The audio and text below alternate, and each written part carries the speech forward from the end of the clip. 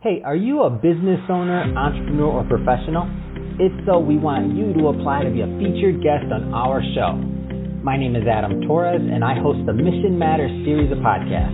I've recorded over 3,000 episodes, and we are just getting started. How do you know if you'd be a good guest to be on the show? Well, only one way to find out, and that's to apply, but I'm going to let you in on a little secret. We want guests that have a story to tell, guests with a brand, a product, or a service that can benefit my audience of listeners. If this sounds like you, go to missionmatters.com and click on Be Our Guest to apply. I'd love to talk to you and get to know more about your story. Again, head on over to missionmatters.com and click on Be Our Guest to apply. All right, now let's get into the show. Hey, I'd like to welcome you to another episode of the Mission Matters Innovation Podcast, where each and every day I bring on new business owners, entrepreneurs, and executives and have them share their top tips of success with you. My name is Adam Torres. You can follow me on Instagram at AskAdamTorres. Keep up with my book releases, book tour schedule, signings, all that other good stuff. Always love to connect with you there. And as always, if you'd like to apply to become a co-author of one of my upcoming books, just head on over to the website, missionmatters.com, and click on Become an Author to apply. All right, so today I have Jillian Bridget Cohen on the line, and she's CEO and co-founder over at Virtual Health Partners. Jillian, welcome to the show. Adam, thanks so much for having me. Really excited to be here. Okay, Jillian, so we have a great topic today. So always be pivoting and evolving in the digital health space. So I know you're an expert at that, and I want to go further into Virtual Health Partners and what you're doing at your company. So maybe just to kick this off, let's get into, your company overall and how it's changed and evolved since you founded it. Absolutely. So I think yourself being an entrepreneur as well, I think the first lesson, second lesson, and third lesson that you get is that your original hypothesis is always going to evolve and change. And then it keeps changing and evolving and pivoting to keep up with whatever's going on in the market, what your customers need, and what your demands are. So how VHP started was the fact that I was originally in finance, and then I went into medical device sales, thought about going to med school. My whole family's doctors. I kind of laughed at me because I would have had to go back to undergrad, forget grad school. And they were like, okay, Jillian, what are you going to do next? And I was like, well, I really want to help people. I don't want to just move numbers around on balance sheets. And that really drove me. I was fortunate. I became got into Johnson & Johnson Ethicon and then went into their management development program very soon thereafter and truly fell in love with the field of medical device sales, had a passion for bariatric surgery, weight loss surgery, GI, really anything in the laparoscopic, non-invasive market. And what that led me to was to, of course, do that pivot again in my career and fall in love with the concept of startups and being able to figure out what sticks and how something new and innovative can be utilized in, a world of science, right? That's an art and a science as we look at surgery and medicine. And I ended up working for the first startup, got to know a lot of the key opinion leaders across the world in both weight loss surgery and gastroenterology. And it was an amazing experience. But what I learned from that experience was that I watched not just devices, but procedures, surgeries, and drugs come into favor and out of favor very quickly in this massive obesity, weight loss marketplace. And really, why is that? We've now learned and determined that obesity is a disease, which I think we all go with.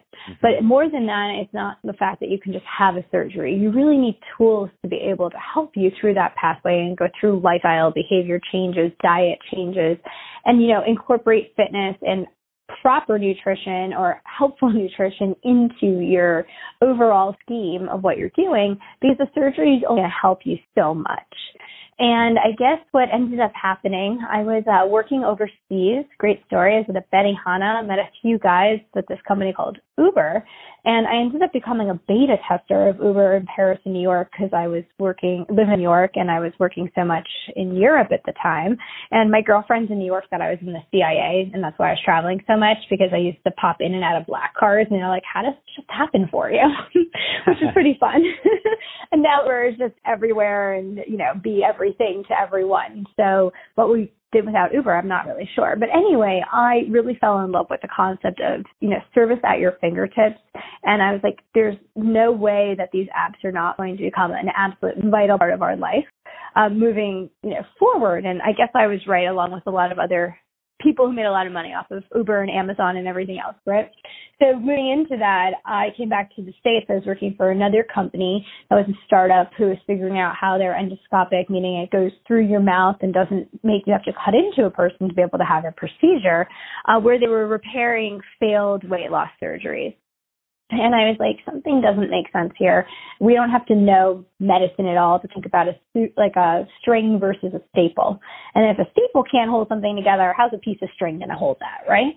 Mm-hmm. And so I was like, you need to create a toolbox. And there was a new line of medical devices coming out called intragastric balloons, which were temporary weight loss devices that are very cool and have good results. But once again, the FDA actually agreed with me and was like, well, you can't just offer somebody this procedure. You need to be able to give them that whole toolbox, and they need to get nutrition and have a whole program around it. And that is really how Virtual Health Partners started. We then were really fortunate where the doctors we were working with in the different health systems said, hey, can I use you for medical managed weight loss? Can I use you with oncology patients? Can I use you with orthopedic patients? We're like, yeah, why not? Nutrition's really important. So is behavior support, and so is fitness to all of the recovery aspects pre and post surgery or pre and post care of these patients. And that is the original foundation of Virtual Health Partners. What's amazing to see is how we've evolved. We now are in 11 languages, over 30 countries worldwide. And we have multiple partners, 250 plus health systems, doctors that we work with. We have a lot of companies that brand our platform into their own name to partner with like a pharmaceutical or med device or nutraceutical product to deliver a full solution of care to individuals.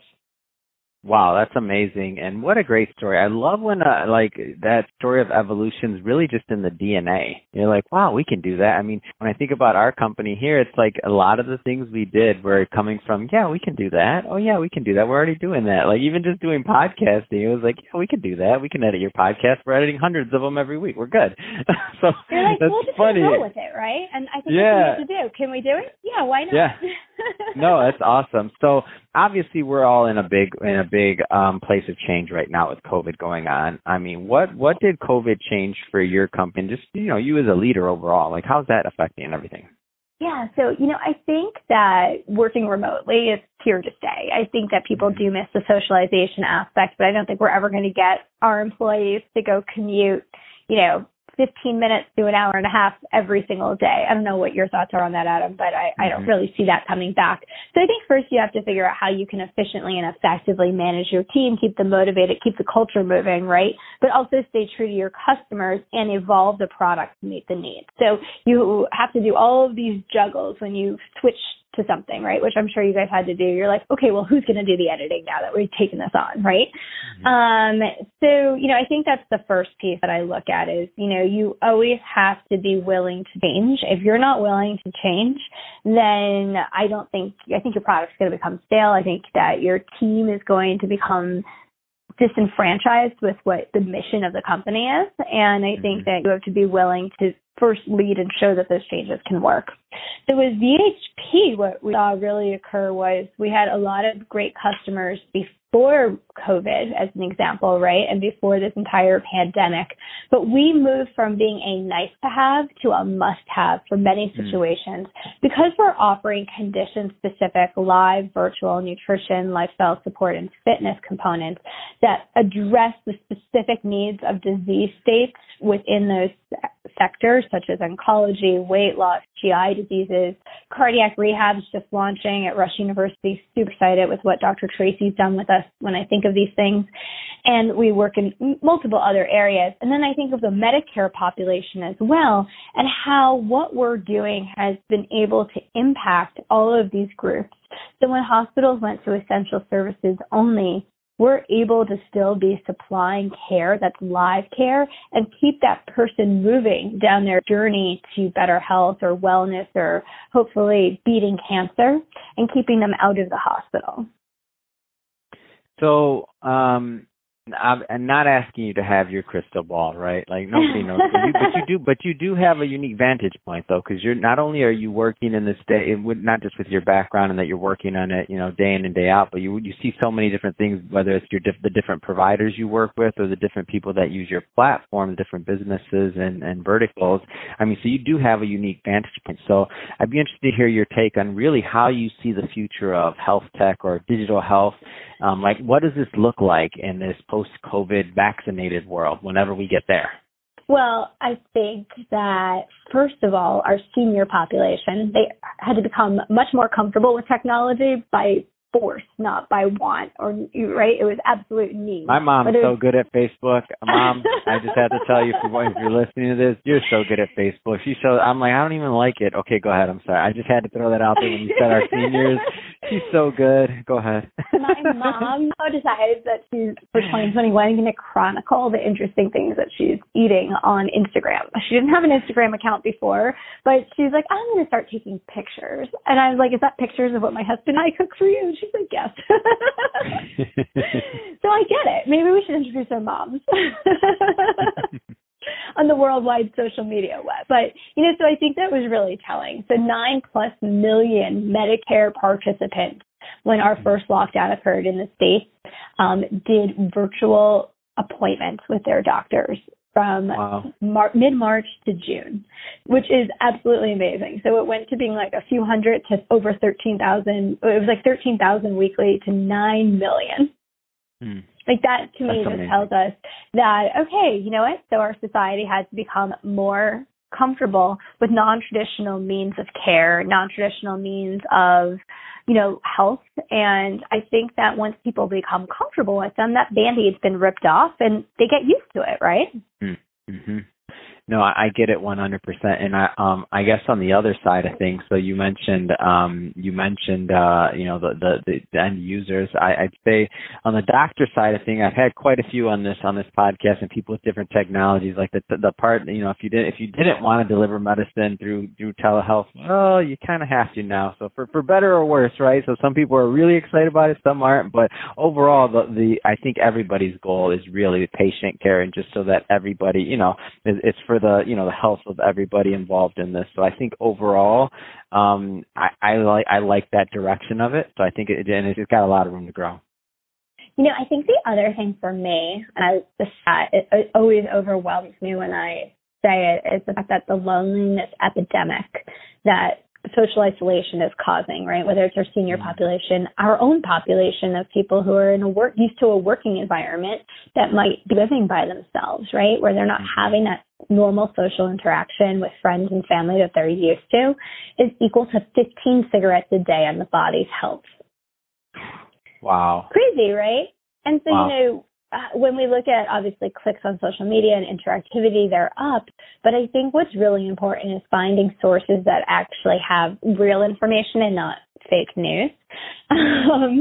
Not to get political on this, but in reality, you want sources that can be trusted, and really that's what our platform's been able to do. So when we look at how a lot of the Medicare Advantage plans become very interested in working with us, and also from a Medicaid perspective of, our underserved communities where health is such a vital part, and we look at how COVID has ravished these communities, right?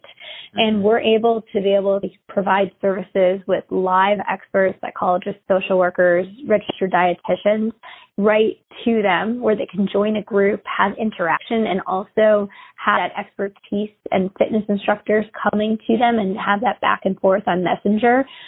So that's really been groundbreaking for us, that we could do this in such a cost-effective and scalable way for these underserved and lonely communities that are dealing with social isolation. That's awesome. So, Jillian, first off, it's been awesome having you on the show, and I know you and I can talk all day about this, but we're about out of time for this one. So, that being said, though, before we end this, I do want to give you the opportunity, if somebody is listening to this right now and they want to learn more about Health Partners, this is a two-part question. So, part one, what are typically the right types of organizations to work with Health Partners, and number two, virtual Health Partners, and number two, what's the best way for them to follow up? Absolutely. So our key partners that we work with are insurers, health systems, and doctors, providers.